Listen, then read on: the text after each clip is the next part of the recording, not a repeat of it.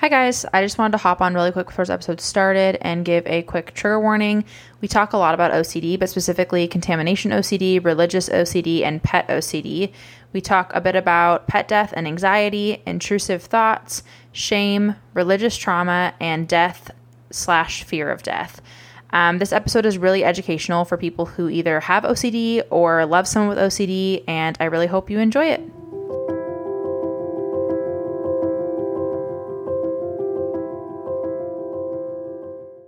Hi, all, and welcome back to Mindful Minds. Thank you so much for joining us today. Today, we're going to be talking about OCD, which I have gotten into with my personal experience with OCD, but we haven't really had a lot of conversations with guests about OCD, and I am not wildly qualified to talk about it except for personal experience. So I'm very excited today to have Dr. Amy Mariaskin on the podcast to talk about OCD and specifically some kind of interesting facets of OCD that don't get talked about quite as much. How are you today? I'm doing well. Thank you so much for having me, Fina. I'm excited about this conversation. Yeah, thank you so much for coming on. I've wanted to have someone on to talk about more specific facets of OCD for a while because I suffer from certain, subsets of OCD that don't get talked about really at all. It's been in the last maybe 5 years that it's become people have Instagram pages and they'll do really interesting infographics of OCD that people had no idea existed. And I know it's not quite as recognized in terms of the DSM, there's not really as many actual diagnoses for certain subsets. And so it's one that I tried to kind of do an episode a while back just because it was I didn't realize until I was maybe 2 years ago, because I struggle with contamination OCD really bad. That's in the hierarchy of my mental disorders, that is the one that is the worst. It actually impacts my life the most.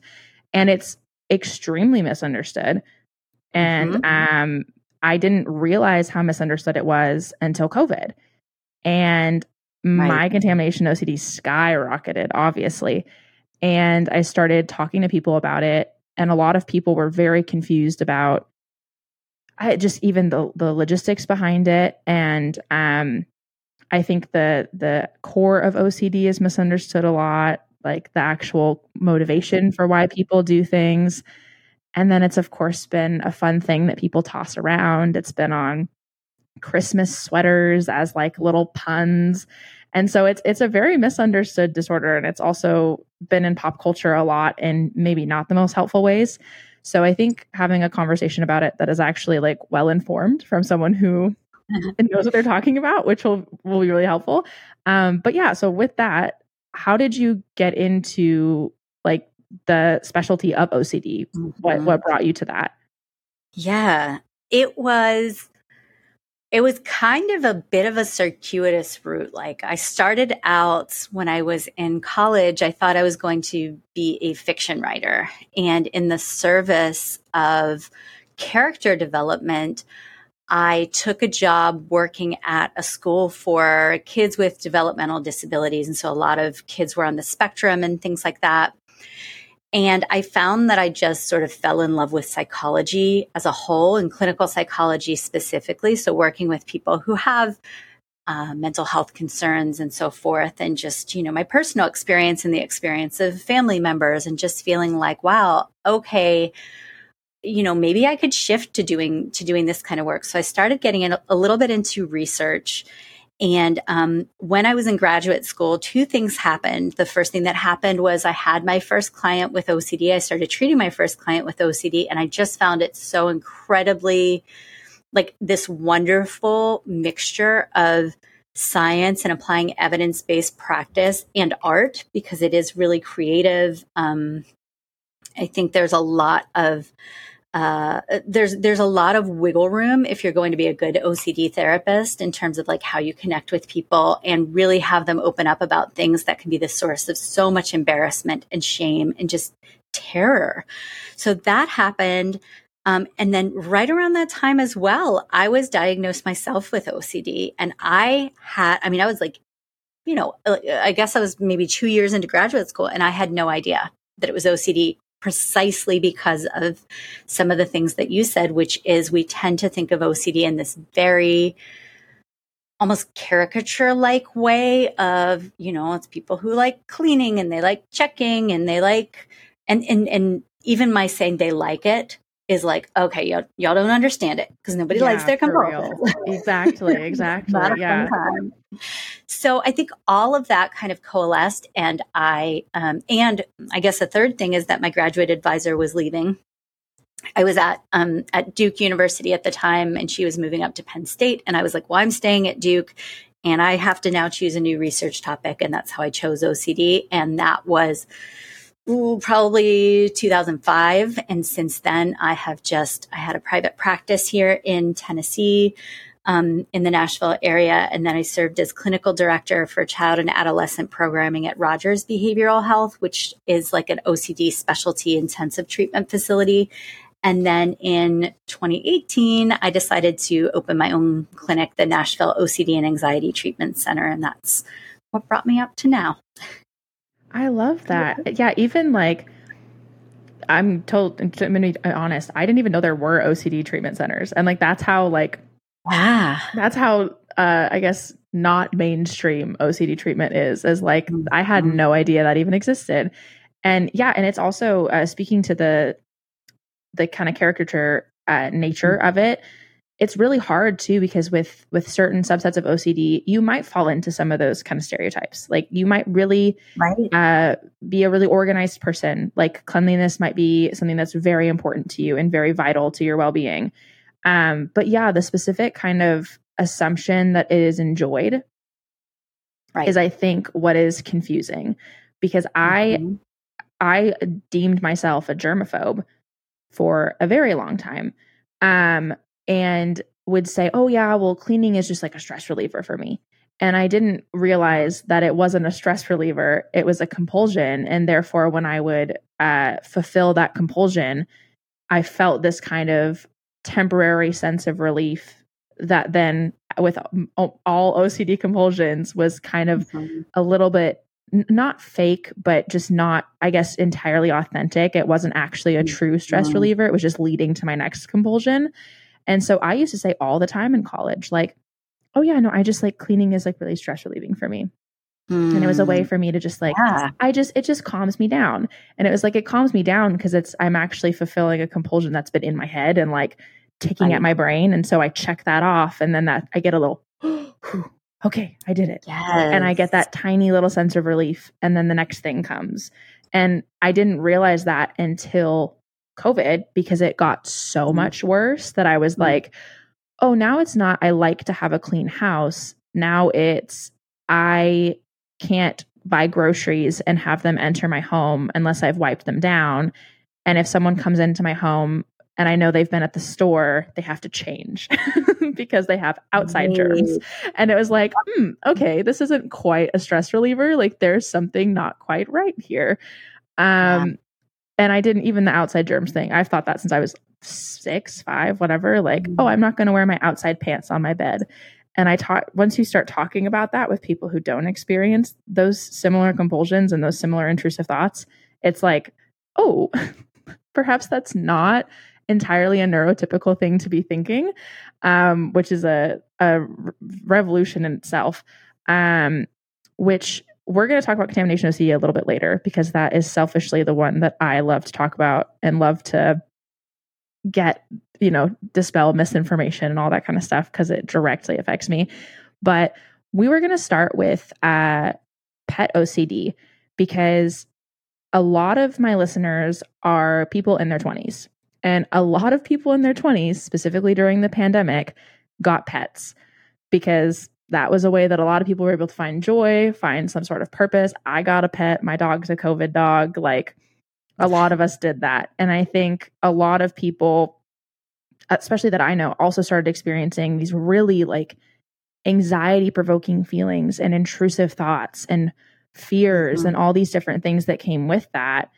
And it doesn't get talked about very often. And yet it is, I talk to so many friends that I know that have dogs or cats, and like the guilt and the intrusive thoughts and the really intense fear of their pet dying is like so overwhelming. And I'm very much so in that like box.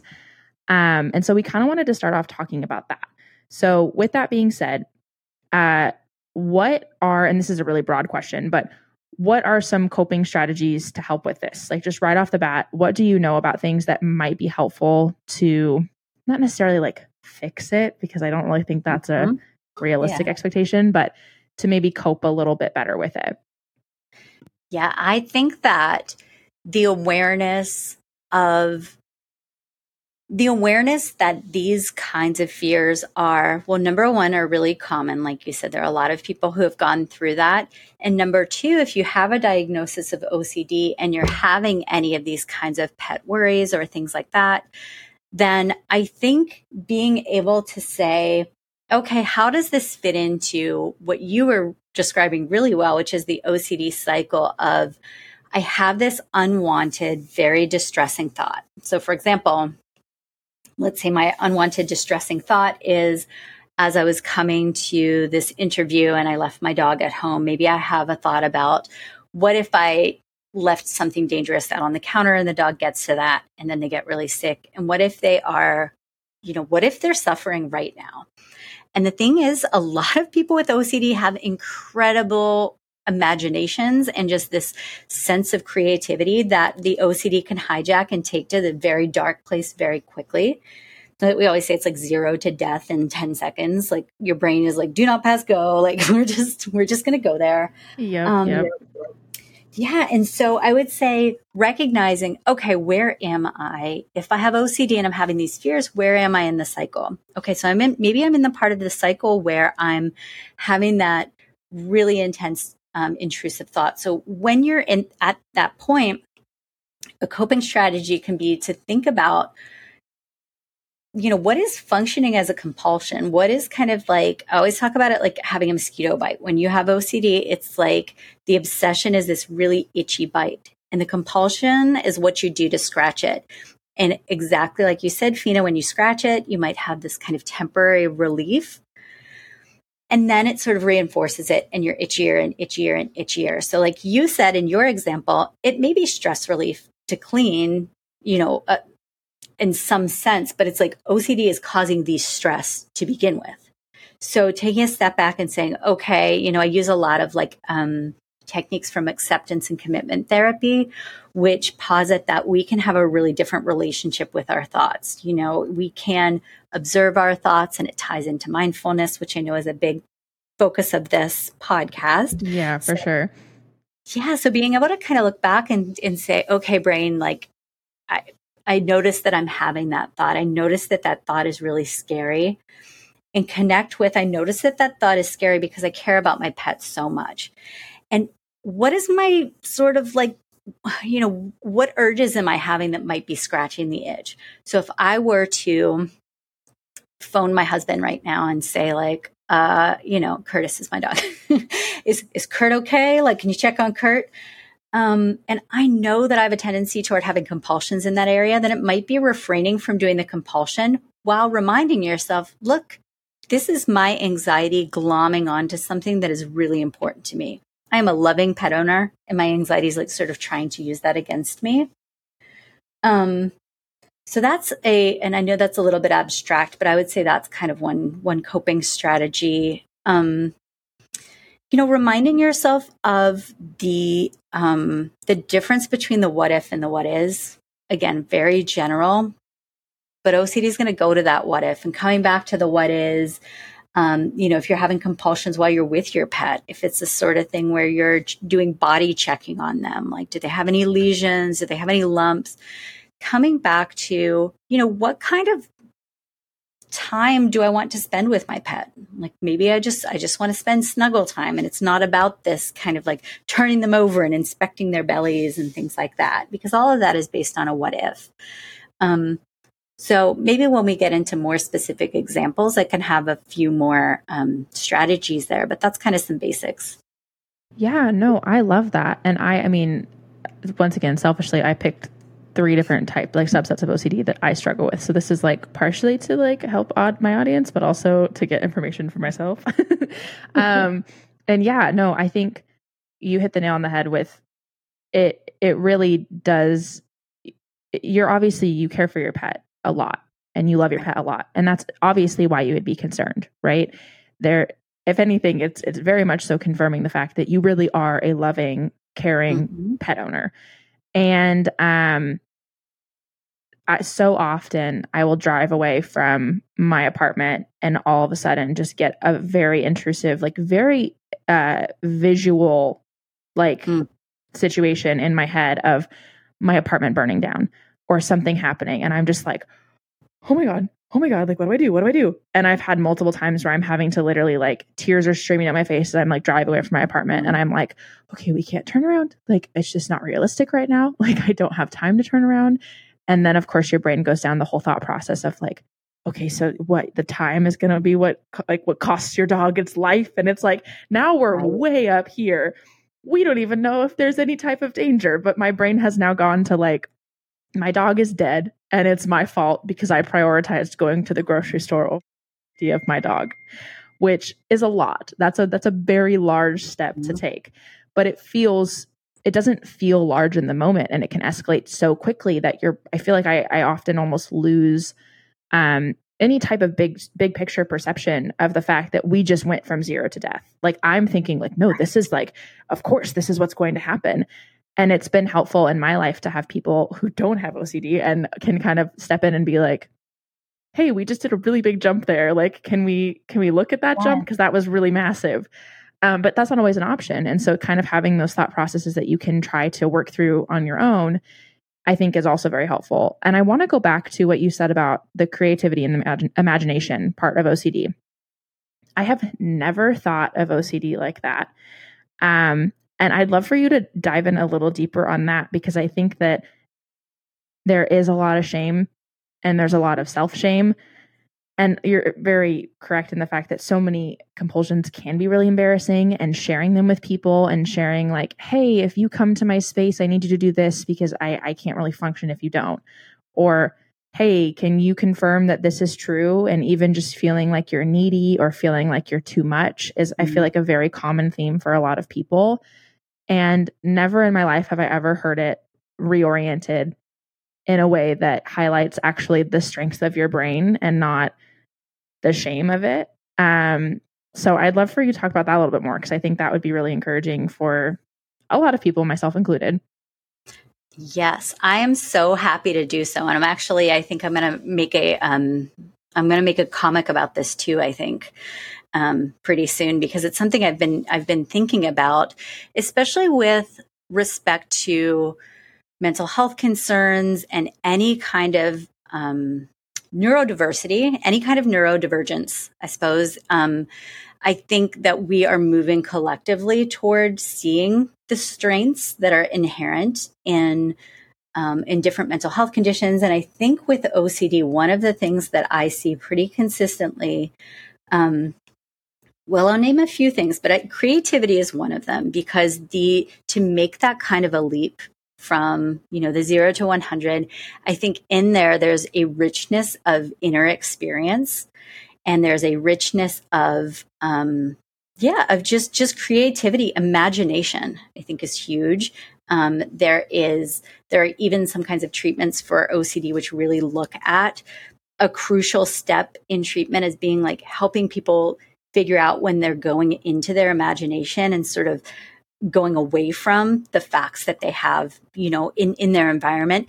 And I feel like sometimes when people say that, like, well, that's not logical, that's really painful, right? For a lot of people with OCD, because like when you have OCD, it's not logical, but that it's because it's possible. There's this idea of like conflating possibility with probability. And so because it's possible, because I had that thought, and because I'm a really compassionate person, that's another thing I'll say. Creativity and compassion tend to be pretty off the charts in people with OCD, because if my mind creatively gave me this image of my house burning down with my pet inside, and then I have such incredible compassion for this animal it's almost like your brain is saying you have no other choice but to turn around and rest. Yeah. Exactly. Yeah. So I think like those two things, the creativity and the compassion. And then I think it's sort of, there are some subtypes where I feel like there is this intense, almost like aesthetic appreciation, because I think like with, I know I'm deviating a little bit from the themes that we're going to cover, but there are people who do have like a just right subtype OCD where things have to be ordered and arranged just so.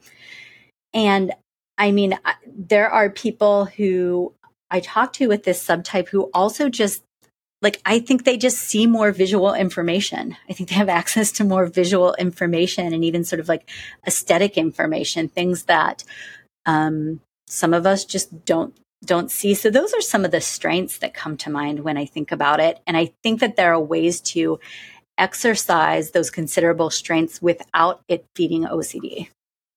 Yeah. And that's like how beautiful too, because that's something that I do think we are moving as a society towards recognizing more beauty and more strengths. I think it's been, I honestly think the autism community really kind of started that because there was a serious shift from, oh, how can we cure? How can we fix? To, can we take a pause and like acknowledge how genius so many people who are on the spectrum are, and how the differences in the way their brain works can be so incredibly cool and beneficial and like just like amazing to get to know them.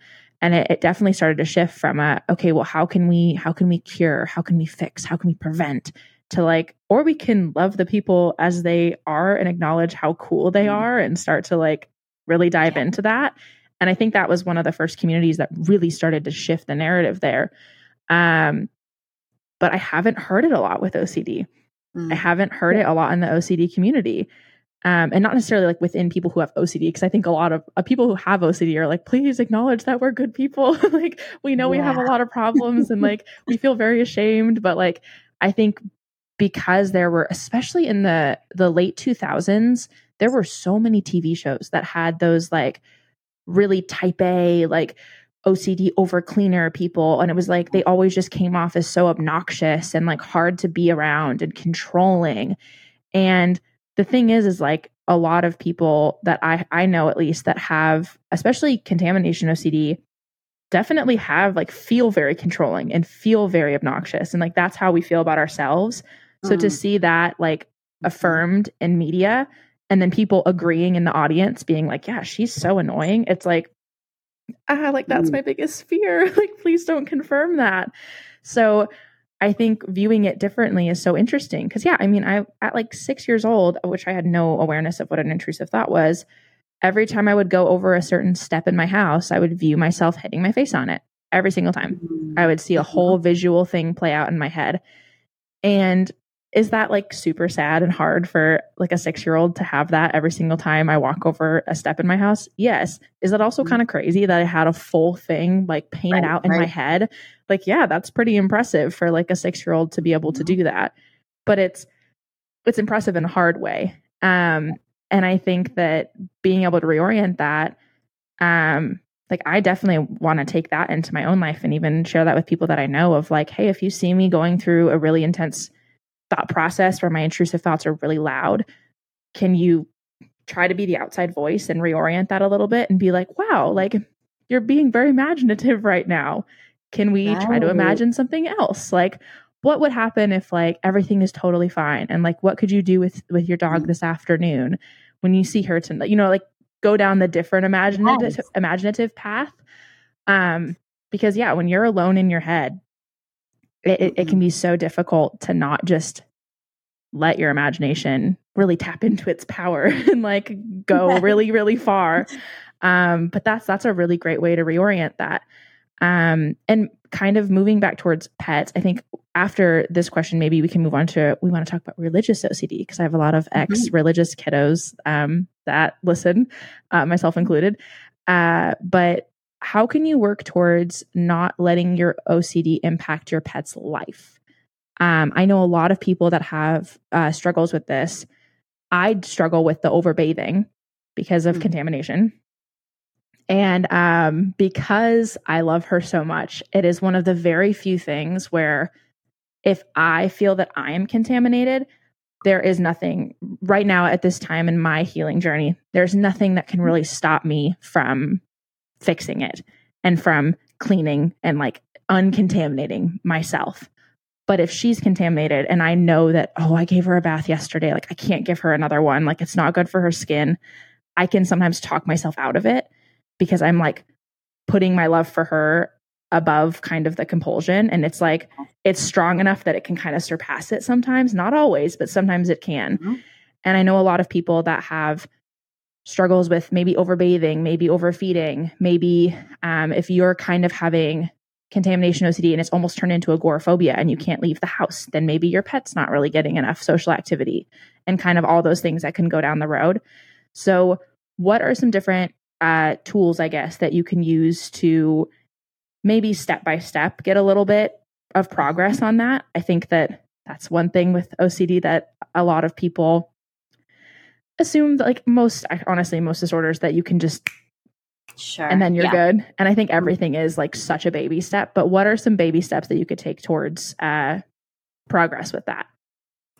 I love the way that you set that up, because your example with your dog and overbathing and how you've gotten a little bit of a wedge between your desire at times to bathe her and then your knowledge of, wait, but I really care about her. I just bathed her. I don't want to hurt her. So I'm willing to maybe endure some of this distress in the service of making sure that she's okay. I would say that resonates very much with a concept in acceptance and commitment therapy called the choice point, which is basically when you have a decision to make, trying to look at where do your values lead you. And sometimes when I say values, people get a sense of like that might mean like it feels like it represents a certain subset of, like when I first heard values, I was like, oh, like family values. I was like, oh, no, I'm not sure that resonates with me. And it's fine if it resonates with some people. But what I mean by values is just like whatever is important to you, right? So having compassion for your animal, wanting adventure in your life, wanting, creativity, whatever it is that you value. At times, I think the most effective ways to push back on OCD are at those moments when you realize what OCD wants me to do and what my values want me to do are different. And if you can, like you said, in baby steps, move toward doing things that are going to be in accordance with those values, and knowing that it's not all or nothing. So like with contamination, sometimes OCD will say, you need to bathe your dog 3 times with this specific shampoo. Then maybe it's like just rinsing your dog. You know what I mean? Like so you can have steps along the way. But I think taking a step back and saying, hey, what do I want? Because I know what my OCD wants. It is yelling in my ear. It is loud. It's giving me images. It's doing all the things. But what do I want? I would say that's kind of one strategy. Yeah, I love that. And I think a lot of the compromising too, like finding little ways that you can compromise and take baby steps, can be really helpful. I've had moments where I want to bathe my entire dog and I'm like, okay, am I okay with like washing her feet? Like, cause her feet were what touched the floor. Like, am I okay with that? Or, okay, well, she's going to get in my bed and that gives me a little bit of anxiety, but is it possible that maybe I could just change my sheets the next day instead of having to give her a bath? Like find some sort of middle ground there where even if I'm still coping with it in maybe a way that still kind of feeds my contamination OCD a little bit, it's better than possibly compromising her health or her skin or something, right? Because it's like, okay, well, maybe that's not the best solution, but at least it's a baby step forward. And that can be hard too, because sometimes I've had like full, and I think one of the things I've learned about OCD in the past, maybe like 2 years of just paying more attention to it and noticing how my brain functions, is the tension of it. Because I think a lot of people assume that it's something that you just like, oh, I need to do this, and then you do it. And part of it is anytime you're trying to fight that compulsion, you're actively living in this like really intense tension, and it's so palpable and it's so like obvious to your state of mind. And if you're someone, and no one likes to live like that, first of all, but especially if you're someone, which I think most people are, that wants a little bit of, doesn't want loose ends and wants to have it kind of, okay, I want to have this completed. Having that tension and knowing that something is kind of not quite the way that you needed it to be, it's not quite finished, it's not quite completed, it can cause just so much internal stress. Yes. And it gets to the point where I've had moments where I tell my partner, you know what, like, and I'm going through my head and I'm literally pacing my house being like, okay, well, if I give her a bath, then like, yeah, I just gave her a bath and okay, well, maybe I could do this. And I'm like trying to like think some sort of solution. And I can't find anything that feels good except for giving her a bath. And I have had moments where I tell my partner, you know what, I've had a really bad week this week and I have had so much outside stress from other things.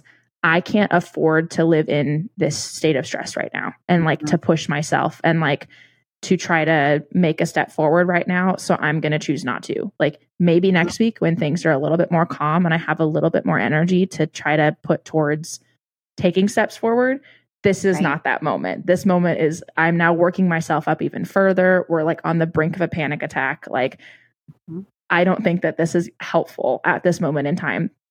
And I've had, and we both are just like, okay, like we're going to we're going to bathe the dog and we will find another place to take a step forward, like another day.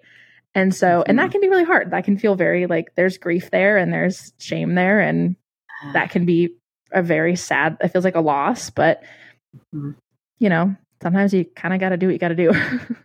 Right. Well, and I think that beating yourself up about that afterward, because I think sometimes people say, well, I did a compulsion and then I beat myself up about doing the compulsion for the next 2 hours. And so they're suffering just as much as if they were in that state of tension prior to doing a compulsion. So I think that self-compassion and just being real about, there's a particular type of therapy called exposure and response prevention therapy, which is like primarily, I would say as a therapist, what I'm using, but I integrate in some other things as well. I've mentioned acceptance and commitment therapy a few times, but with exposure therapy, you're moving toward the things that are really uncomfortable. And I tell all of my clients, well, not everything has to be an exposure. Just because it's really hard and it's going to fight OCD doesn't mean you have to do it all. And in fact, I've never met anyone who has been able to do that. And that's perfectionism. Yeah. So just, being kind to yourself. Yeah. I've had, which we'll talk about this. We can just go to it now. There have, OCD is often a catchphrase and people often assume that you can just like get over it or move on or, just like, okay, well, why are you not, I've literally had a partner say the words, well, why aren't you trying to get better from it? Like you're just doing it. And it was referring to like, I was just doing my compulsions.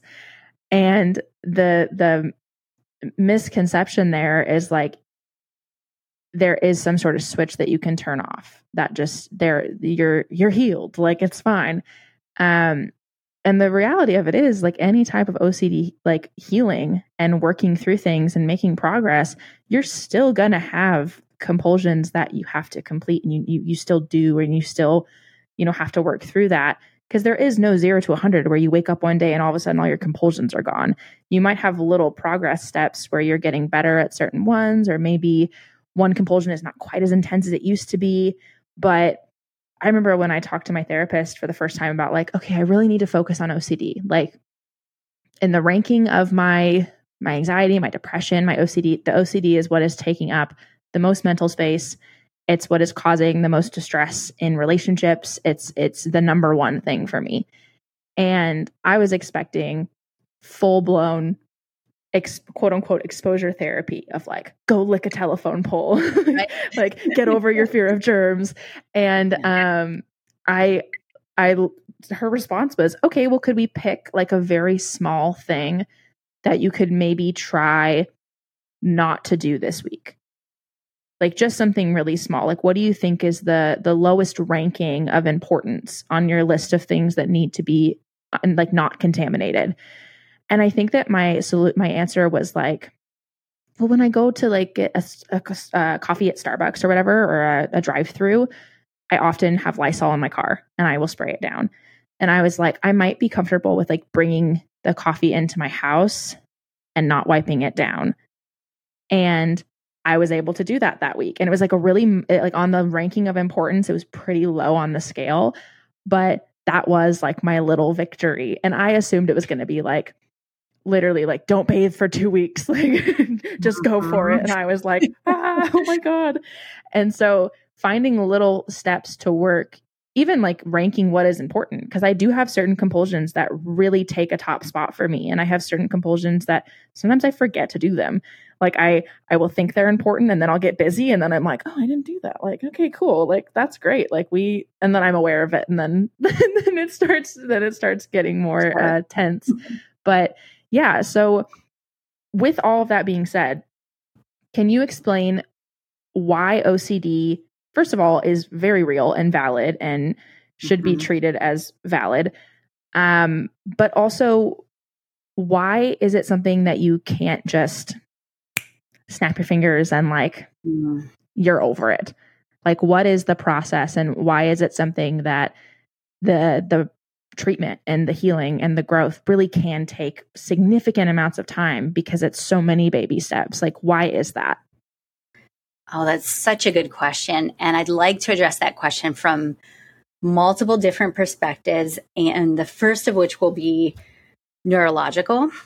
And because I think for whatever reason, for better or for worse, I'm sort of neutral on it. When we know that there are brain differences between people, like somehow that, and I don't think it should, but somehow that lends validity to something, right? Like it's just the culture we live in. It's like, oh, well, look, these brain scans look different. So you're not just making it up. Like it's not in your head. So I'm not saying that it's like that premise I disagree with. However, I will say that there is compelling evidence that if you look at, for example, there was a study looking at, I think it was like 50 people with OCD, 50 people without. And, looking at during different tasks, which areas of the brain tended to be most activated, had the most activity.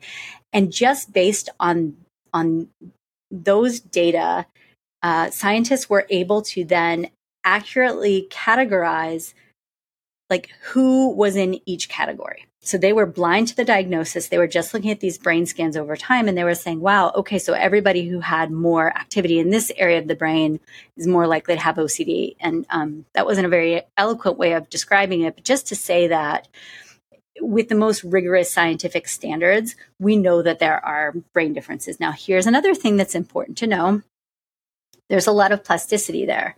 So you can also look at people before and after successful courses of treatment, and their brains may look more in terms of like activation wise, their brains may look, indistinguishable from people without OCD. So that's kind of like, I think for whatever reason, like I said, when you say there are brain differences, then people are like, oh, so it's not just willpower. It's not just like a choice. It's not just in your head. Yeah. It's like, no, it's actually legit. Yeah.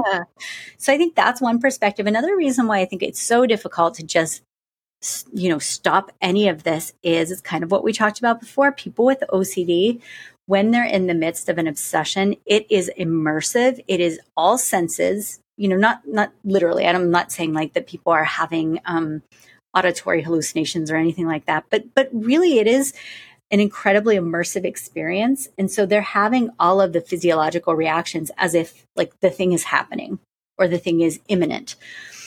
And then you have the behavioral reinforcement part of it, which is like you said, there's something called negative reinforcement, which is in behaviorism in psychology. That just means that whenever you have something negative going on and then it's taken away, whatever you did to take that negative thing away, you're going to be more likely to do it, right? Like we eat when we're hungry because hunger is aversive.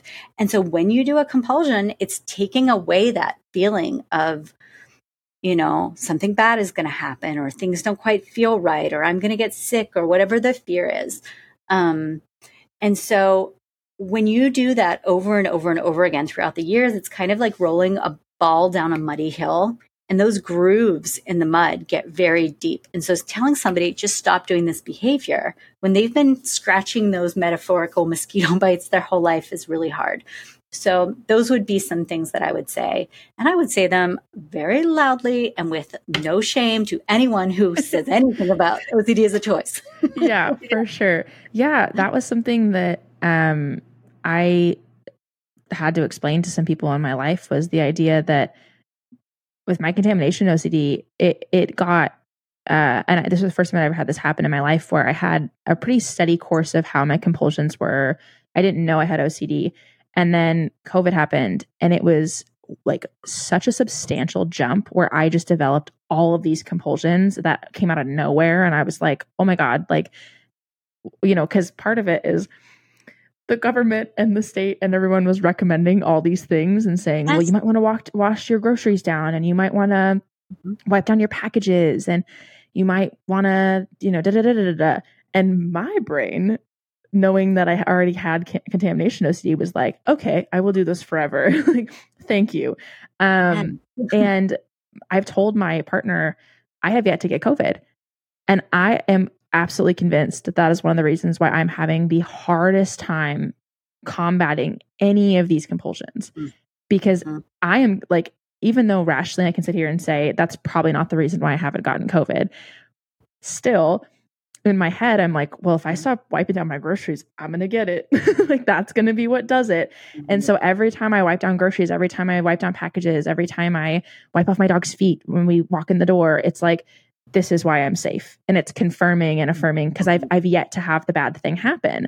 And same thing with my dog. If I turn around and come back when I have that really intrusive thought of the building on fire, it's like, well, I did it. I saved her. Like, the building could have been on fire if I hadn't come home, but now it's fine. And it was all me. And I did this and I saved her. And now my brain is convinced that if it happens again and I don't come home, that's going to be the one time that the whole building goes up in flames.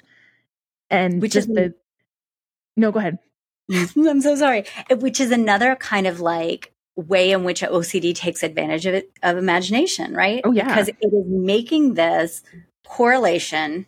It's making the correlation into a causation. It's saying, okay, you know, like I do something when I'm working with younger kids where I say, okay, if I had you, every time you leave my office, I have you do like a little dance or something at the doorway, and then you keep coming back and you don't get really sick in between, is that going to be what causes it? And they're like, no, like, that's weird. And I'm like, well, but why is it any different for your OCD? Not that, again, insight alone doesn't make it go away, right? Because you said, hey, I know these things are not the things that are really keeping me safe, but they feel that way and they're reinforced that way. And I think curiosity is also just like a really good strategy to combat OCD, because I think OCD doesn't want you to be curious about, hey, can I bend these rules? Because it's like, well, if you bend them and something terrible happens, and you know what? You can't know 100%. And OCD wants you to know 100%. But you can know, like, reasonably, this is probably safe. And so can I be curious about it? And OCD is like, we don't do curiosity. So that's like another way to reframe sometimes when you're changing the things that have very understandably become like second nature.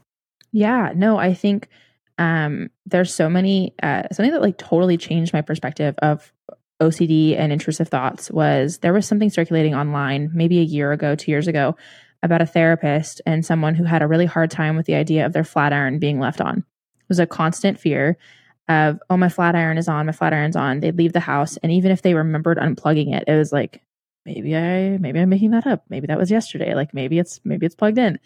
And their therapist suggested, why don't you just take your flat iron to work?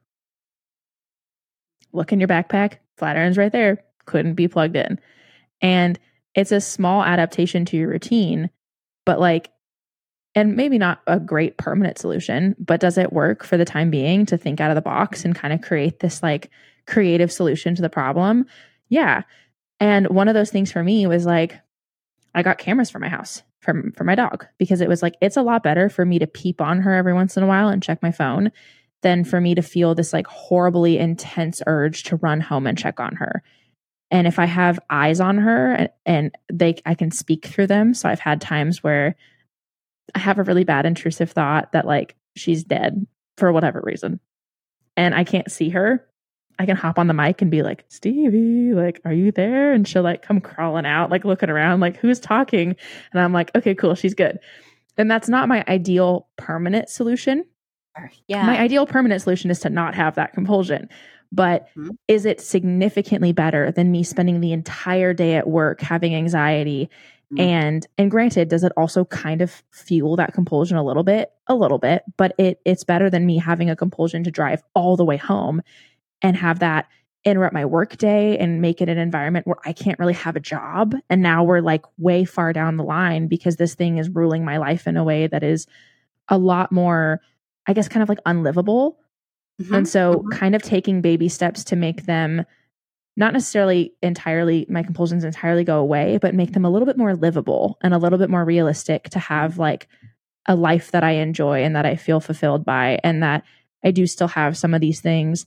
And I've also kind of come to a little bit of the conclusion, which this might be my pessimism a tiny bit, that I'm probably going to have a lot of these things in my head for a very long time, if not forever, of having this tension and this fear. And me and my partner have talked about, like, if we were to like live in the same house together, how would that work? And how would my compulsions not like rule his life? And we've talked about some of the things where he said, oh, I'm comfortable with us washing down the groceries. That's probably not a bad idea, just in general, to be honest. Like, groceries can be gross. Like, that's not the worst thing in the world. And we've kind of talked through which compulsions are livable and don't take that much time, don't take that much energy, are not horrible, are not, they don't constantly like change the course of my day.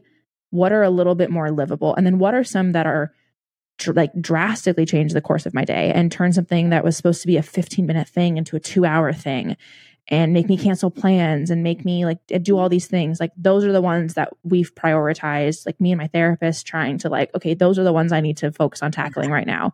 Like, I can wipe down my groceries for a little bit. Like, that's not the end of the world.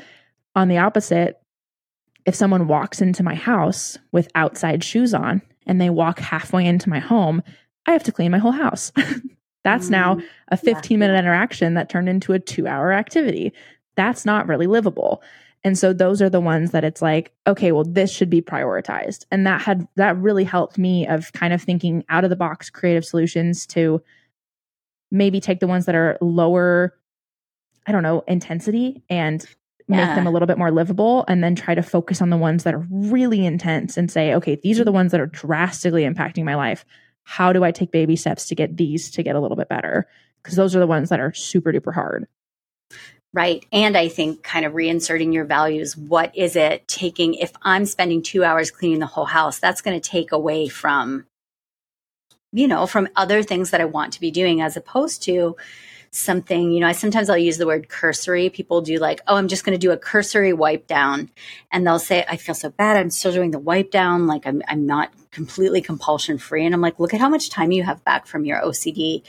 And you know what? The cursory wipe, maybe you'll limit that to a little bit shorter and a little bit shorter. And maybe you'll, like, when you have the cameras at home, maybe you find yourself looking less and less often, or you find yourself saying, you know what, I'm willing to say this is OCD, and I'm willing to, I'm willing to wait 10 minutes before I look, or whatever it is. It's all about those baby steps. And I do think that, for some people, if they're doing exposure and response prevention and they're doing it in a really clunky, sort of like ham-fisted way, then it can be like, yeah, go out and lick a toilet. And it's like, look, that wasn't really like a part of my value system. It's not something I want to get back to. That wasn't part of my routine to begin with.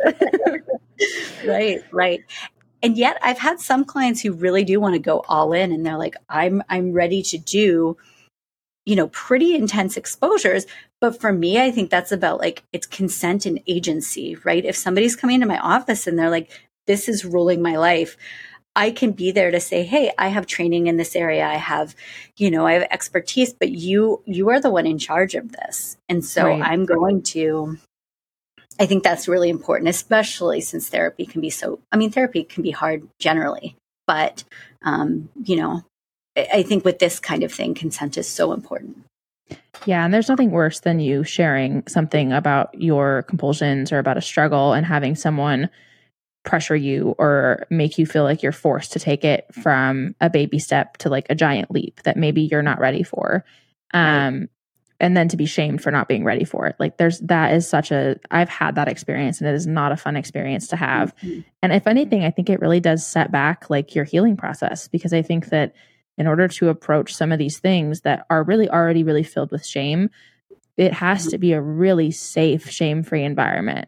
And the second that shame gets brought into that and it feels like I'm being pressured, or I'm being forced, or you're going to think less of me if I can't do this at a certain speed and like can't heal really, really quickly and like get it all done quick and in a nice little bow, that makes me want to crawl back into my cave. And honestly, makes me want to make sure that everything in my house is really clean, because then it's like, okay, everything needs to be perfect because I feel really unperfect. So if anything, it's doing the exact opposite of the intended goal. I'm just going back and feeling very ashamed and like perfectionistic and feeling like, okay, well, I'm not perfect. I'm terrible. Like my house must be clean and perfect. And like, it sends me completely in the wrong direction. Which obviously is not what we're aiming for. Wow. I think those interpersonal aspects are so important. And I wonder, I'm going to be sort of vulnerable and speaking from my own history as a clinician. I think it was initially, I think I did tend to be a little bit more pushy, I would say, than is helpful. I think I will own that. And I think that was in the service of my own shame reduction or not shame reduction, but just sort of like I wasn't confident as a therapist.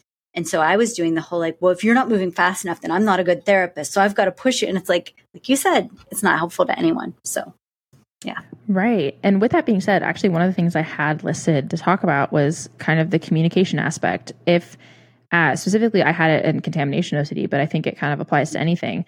How can someone communicate their OCD like needs / compulsions to someone else? And like, what about functioning with OCD in a relationship? Like I mentioned, like if those compulsions are, because they can kind of span out sometimes, where anyone that's in your space kind of gets enveloped by that compulsion and is often expected to fulfill that compulsion with you, because it's like, well, if I'm cleaning things, but you're entering my space and your things are not clean, that's still entering my space and that's still a threat to me.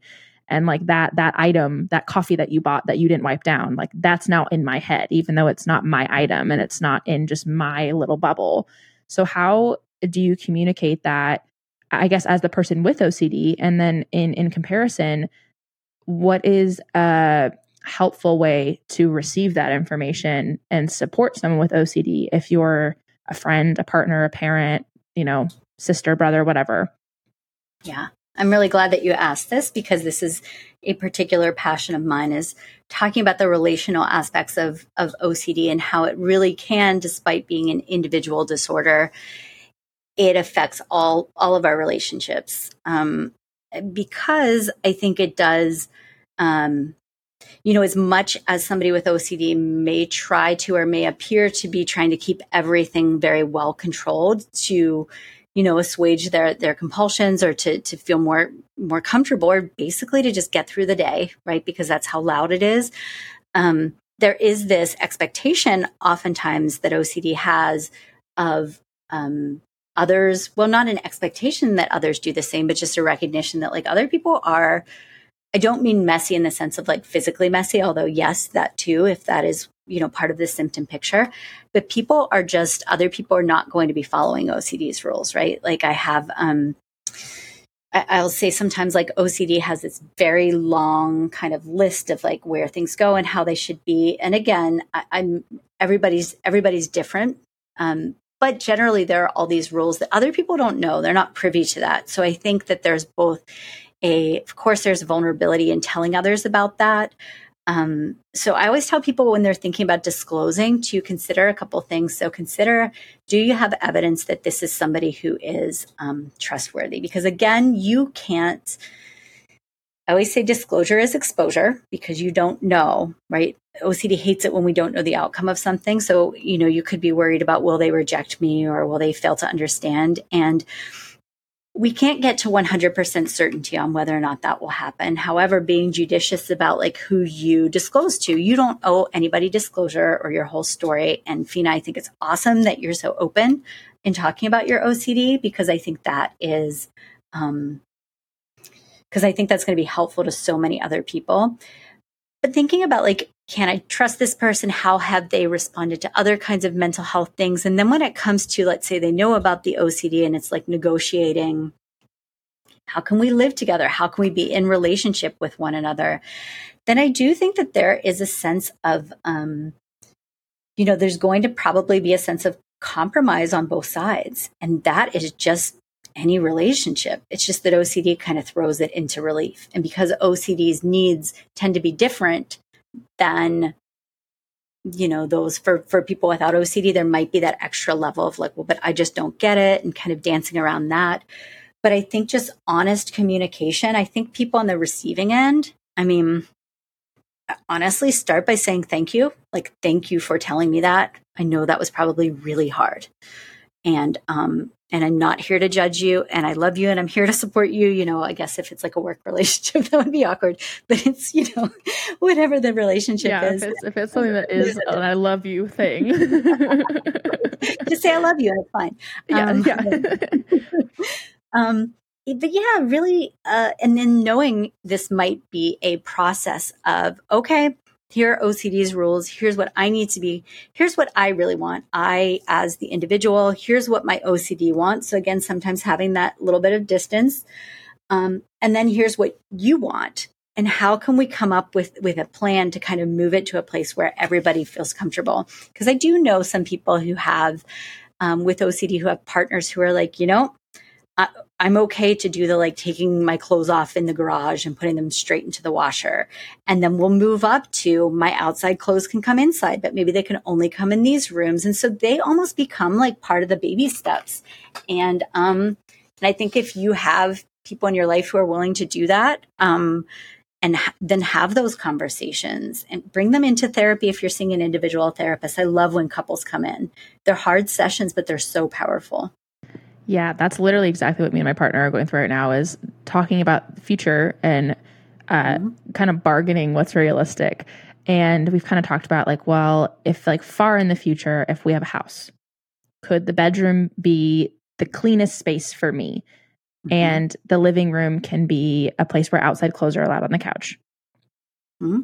And that just becomes a safe spot.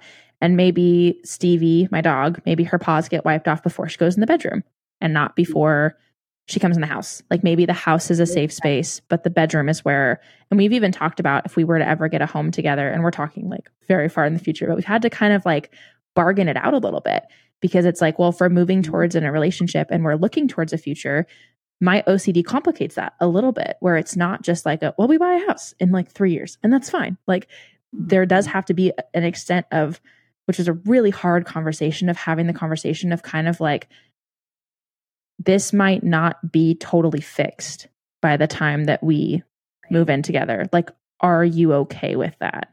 If that's a possibility, is that something that you're comfortable with? And coming with things like, his boundary was like, I can do the groceries. I don't want to have to like, change clothes the second I walk into a house, like if it's my house. And so the other thing that we, and this, I communicate this to anyone. I always say, do not give me control over your space. Don't do it. If you let me into your home, don't ask me what needs to be cleaned. Don't give me that freedom, because that has now become, I always phrase it as, my house is my home base. So with my contamination OCD, I can go on a public bus. I just can't bring any of those germs into my home. Mm-hmm. So like I have to make sure everything is pristine in order to enter my home. If I enter your home, do not let me do that. Do not ask me like, hey, like what needs to be cleaned? Like, absolutely not. Just let it be. It will become a non-home base space for me.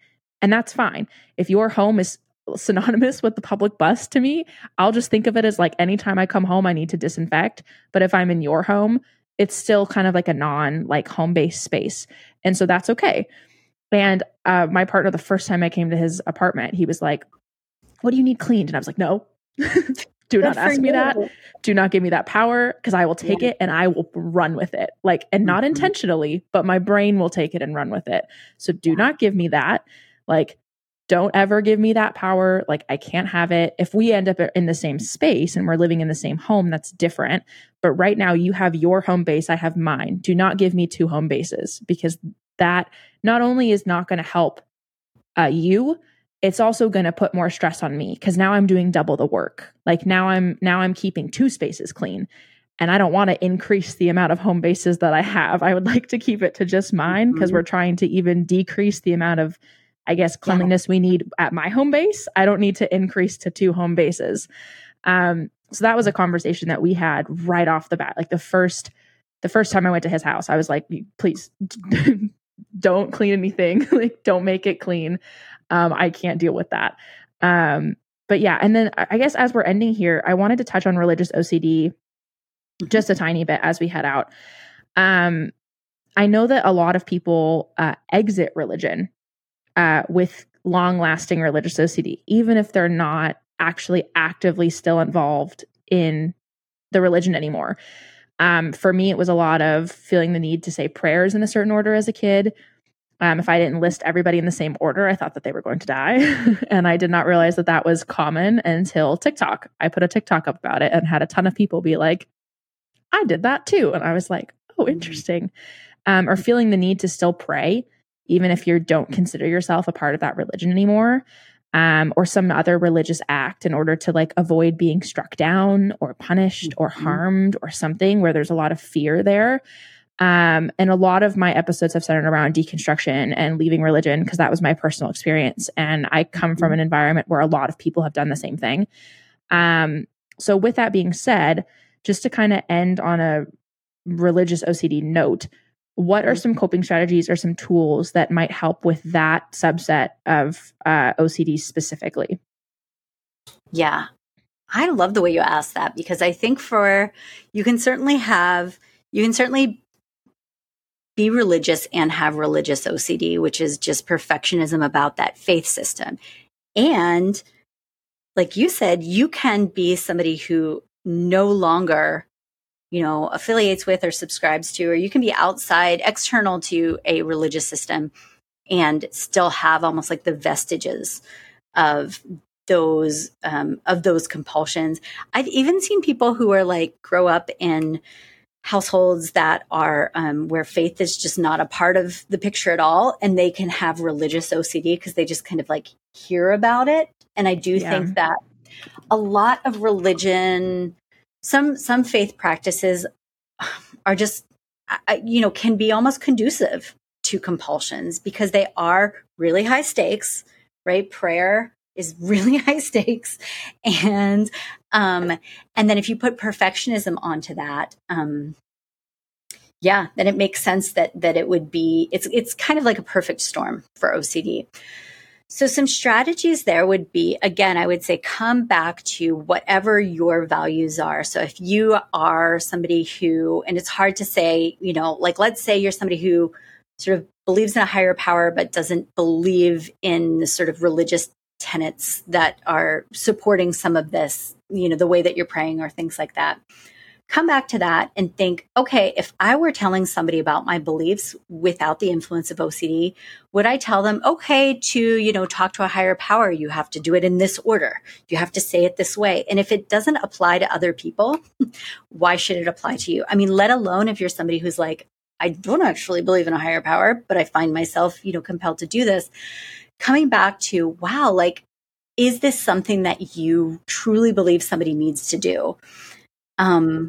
Yeah. And I know that doesn't make it go away, but no, that's a great point though. Like if it's not something that you would say to someone that you're introducing to your set of values, then why do you have to do it in order to save yourself? Right. But it is a good point too with the high stakes aspect of it, because I think in a lot of other subsets of OCD, you're creating that really drastic outcome where with the fire in the apartment, that's something that I have just like, written up in my mind. Whereas with religion, I grew up being told that like, if XYZ happens, you burn in hell. It wasn't something that I created. It was something that was introduced to me at a drastically young age.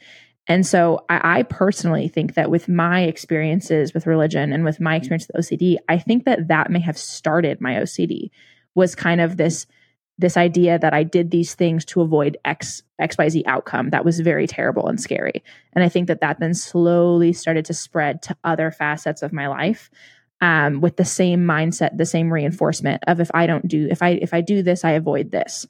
And yeah, somehow I made a pretty clean break from religion. I didn't carry a lot of my compulsions with me, but I did catch myself if I really wanted a certain job or I was on a plane, I found myself like feeling this really intense compulsion to pray and make sure that I kind of covered my ass a little bit. And it was like, if I didn't, I was like, well, something's going to happen. I'm going to get struck down.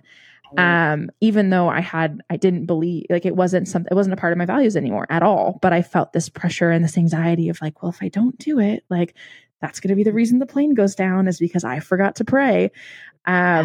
Which, once again, if I ever were to introduce someone to a religion that I was a part of, that would never be something that I like listed as like, well, whenever you go on a plane, you have to say this prayer or everyone dies. Like, that's not quite part of it. But yeah, thank you so much for coming on. This was like beneficial for me, significantly beneficial for me. And I think you explain things in a way that makes a lot of sense to at least my brain.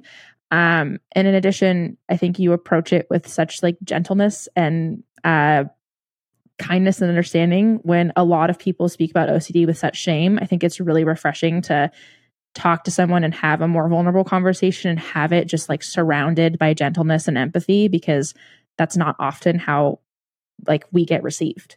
So thank you for that and for doing that work, because it means a lot to me, and I'm sure it will mean a lot to people listening, because that's not affirmation that we get very often. Oh, well, you're welcome. And thank you for saying that. That's a lovely perspective to hear. Because it can feel a little bit like, especially since I want for people to push themselves in the service of having the lives that I know that they can have, but I don't want them to do it out of shame or to do it out of like, my brain has to be an adversary. But, my brain, which is creative and wonderful, is also, not helpful in these ways. And so I'm going to address that. Well, once again, thank you so much for coming on.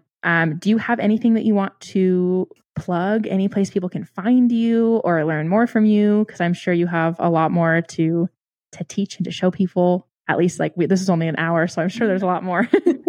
Yeah, I do. So I am, as the director of the Nashville OCD and Anxiety Treatment Center, we do have an Instagram. It's at OCD Nashville, where you can kind of find, things about our clinic, some kind of mental health educational materials. I also draw the comics for that account. So I make little mental health comics and graphics to try to really take like complicated mental health concepts and distill them down into something that's easy to digest. I'm also, I'm working on a book, which will be published in December of this year by New Harbinger Publications. And congrats. Thank you. Yes, the book, I had to write down the title because it's long. And so this is just flows from our conversation. The book is called Thriving in Relationships When You Have OCD, How to Keep Obsessions and Compulsions from Sabotaging Love, Friendship, and Family Connections. Oh, I love that. I feel like there are not enough books on OCD or they're like significantly old. Like they're really outdated. Yeah. So that's fantastic. Well, thank you. Yeah, I'm really, really excited about it. And so between that and the Instagram, you can, kind of find me there. And our clinic, if you're local to Tennessee, we work with people all across the state. So you can find us at ocdnashville.com. So another resource that I want to share with everybody is that the International OCD Foundation has a series of conferences every year. And the two main ones are, there's an in-person conference. It's going to be in Denver this year in July of 2022. And then there's an online conference, which is in November, I think first weekend in November. And they're all different kinds of offerings. And it's not just for therapists and researchers. It's also for individuals with OCD. So there are workshops and things like that. And for the online conference, I am going to be leading a support group for people who have OCD related to their pets. So that's something that is available online. It's fairly affordable. The in-person conference can be a little bit pricey. And of course, like travel and all that stuff, if you're not in Denver, I'll be at that one as well, doing a couple presentations. But the online one has something that we just talked about. So that's another resource. Yeah, that's so cool. Do you know if there's like the pricing of that, or has that come out at all, of the cost of things? I don't know. I think it has for the in-person conference. I don't have the pricing off the top of my head, but if you all go to iocdf.org, that'll have all the information under the little conferences tab. Amazing. Okay, I will link all of that. I'm so excited about the book. I will be buying that for sure. That's so exciting. Well, thank you again for coming on. I really appreciate it. I think this will be really helpful for a lot of people. You're welcome. And thanks for having me. Yeah, of course. That's all the time that we have for today. Thank you so much for listening. And if you enjoyed the podcast, please rate us 5 stars on iTunes and leave us a review. Reviews mean a lot. And you can also now review on Spotify. That's a new option they just added. So if you can leave us a review, that would be great. You can also follow the blog on Instagram at Serafina Blog and visit us online at serafinablog.com. And as always, to end our time, unclench your jaw, take a deep breath, and remember, you can always learn, you can always grow, and you can always choose to live your life in a more mindful way. I will chat with you guys in 2 weeks.